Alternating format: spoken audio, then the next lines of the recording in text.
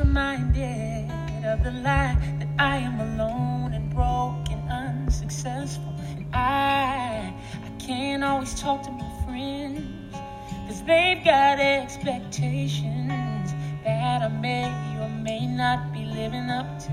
I really need to rid myself of the pressure to be someone else that the world has made.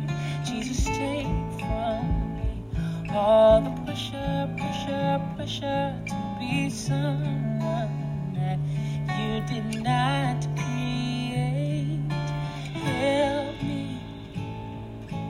be me and only see you in me. Decrease and glorify you.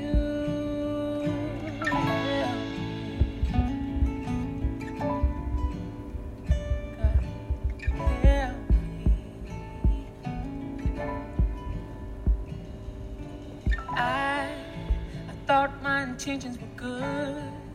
Just act like a Christian should and hope that someone watching would approve and be inspired. But if you're not feeling my show, then how far could I go before all of my accomplishments go down in fire?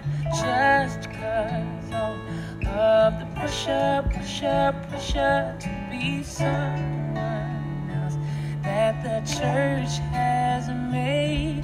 Jesus, take from me all the pressure to be someone that you did not create.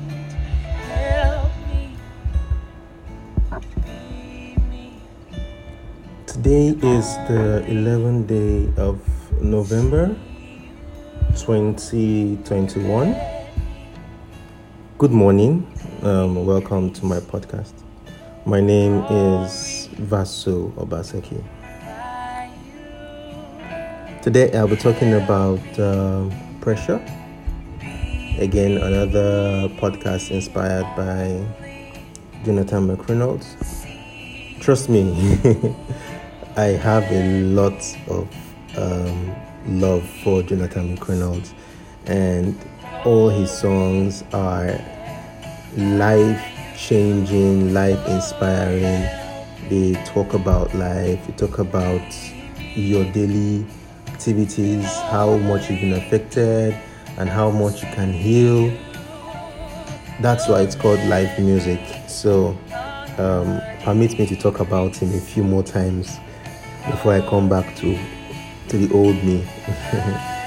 Okay, so today I'm talking about pressure, and the word pressure is something that a lot of us can easily relate to, because we have, in one way or the other, put ourselves or be put under pressure. I don't think people put us under pressure.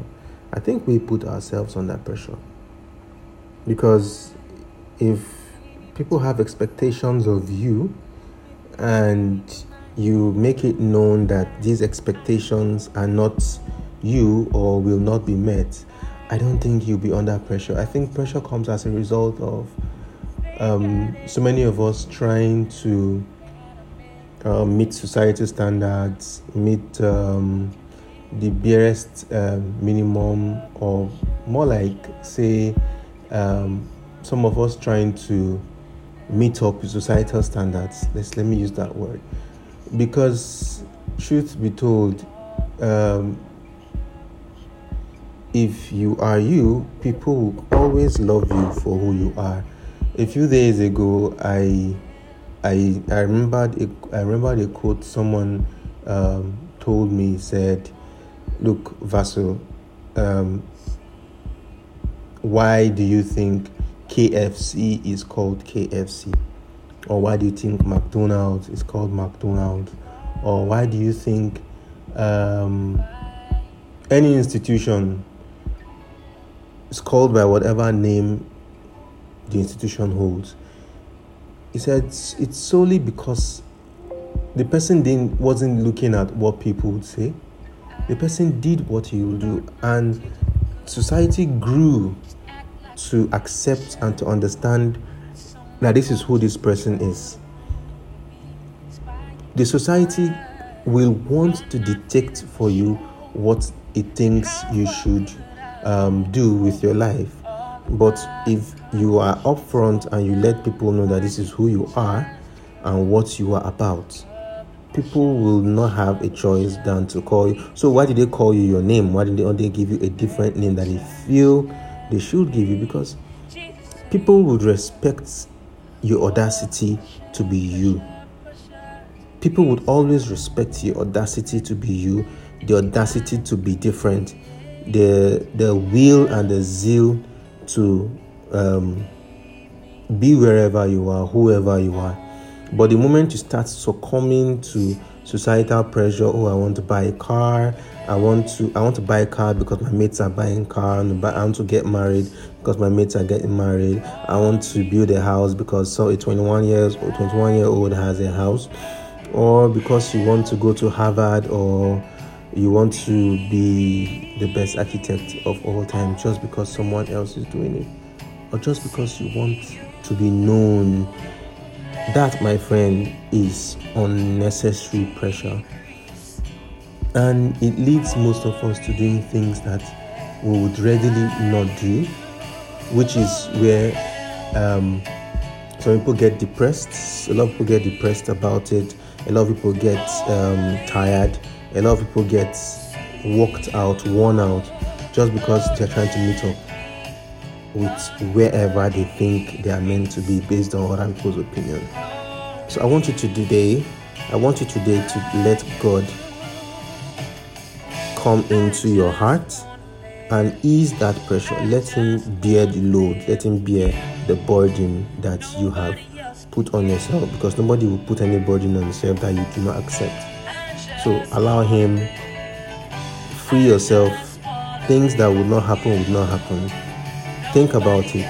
If in 5 years' time, whatever I'm thinking about, would it matter in 5 years' time? Would it matter in 10 years' time? Would it matter in 2 years' time? Where would I be in 5 years, in 2 years?